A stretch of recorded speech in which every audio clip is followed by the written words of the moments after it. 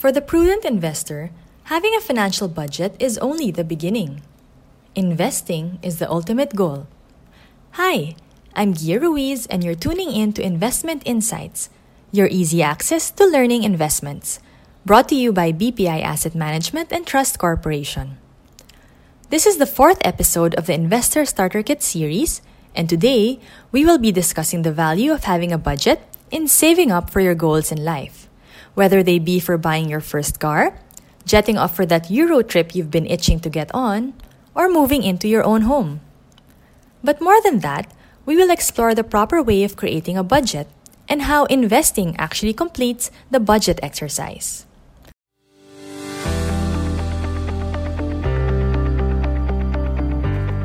To begin, what exactly is the rationale behind the budget exercise? Why do we have to do this in the first place? For one, budgeting helps you figure out your long-term goals and work towards them. Budgeting is a concretizing tool forcing you to map out your goals, save your money, and keep track of how far you are from turning your dreams into reality. Another benefit of budgeting is that it keeps you in check, ensuring that you don't spend money that you don't have. Nowadays, people overuse and abuse their credit cards, and they only realize that they're drowning in debt when it's already too late. However, if you create and stick to a budget, you can avoid this kind of situation. You'll know exactly how much money you earn, how much money you can afford to spend, and how much you need to save. The third reason why budgeting is important is that it helps you prepare for emergencies. Life is full of surprises, some good, some bad, and as evidenced by the COVID-19 crisis, some are as damaging as a global health pandemic that does not discriminate and has affected almost all aspects of life. You may get laid off from your jobs, lose your businesses entirely, or be forced to spend more when prices of goods go up. But if your budget includes an emergency fund that consists of at least 3 to 6 months worth of living expenses, then you have just protected yourself from spiraling into debt. And for the fourth and last reason, budgeting helps shed light on bad spending habits. Building a budget pushes you to examine your spending habits. It helps you spot which expenses you should reduce or get rid of entirely and allow you to refocus on your financial goals. With a proper budget strategy in place, you can be able to have a sound financial plan to save up for the goals that you have in life. And the key word here is save. It is highly important to cultivate a saving habit and not to spend each and every peso you earn on a monthly basis. The budget exercise's purpose is for you to scientifically carve out that portion of your salary that can be allocated towards a savings account. Here in BPI AMTC, we actually advocate something more than just saving. We advocate that you take out a portion of your savings account and start an investment. Sometimes saving and investing are concepts used interchangeably. But you know what? We should actually be doing both if we want to secure our future. Let's differentiate the two. The goal of a savings account is to, as the name suggests, safekeep our cash. This is why a savings account will barely give you any interest. The goal here is that when you put money in a savings account, 5, 10, 20 years from now, you're assured that the money will be there.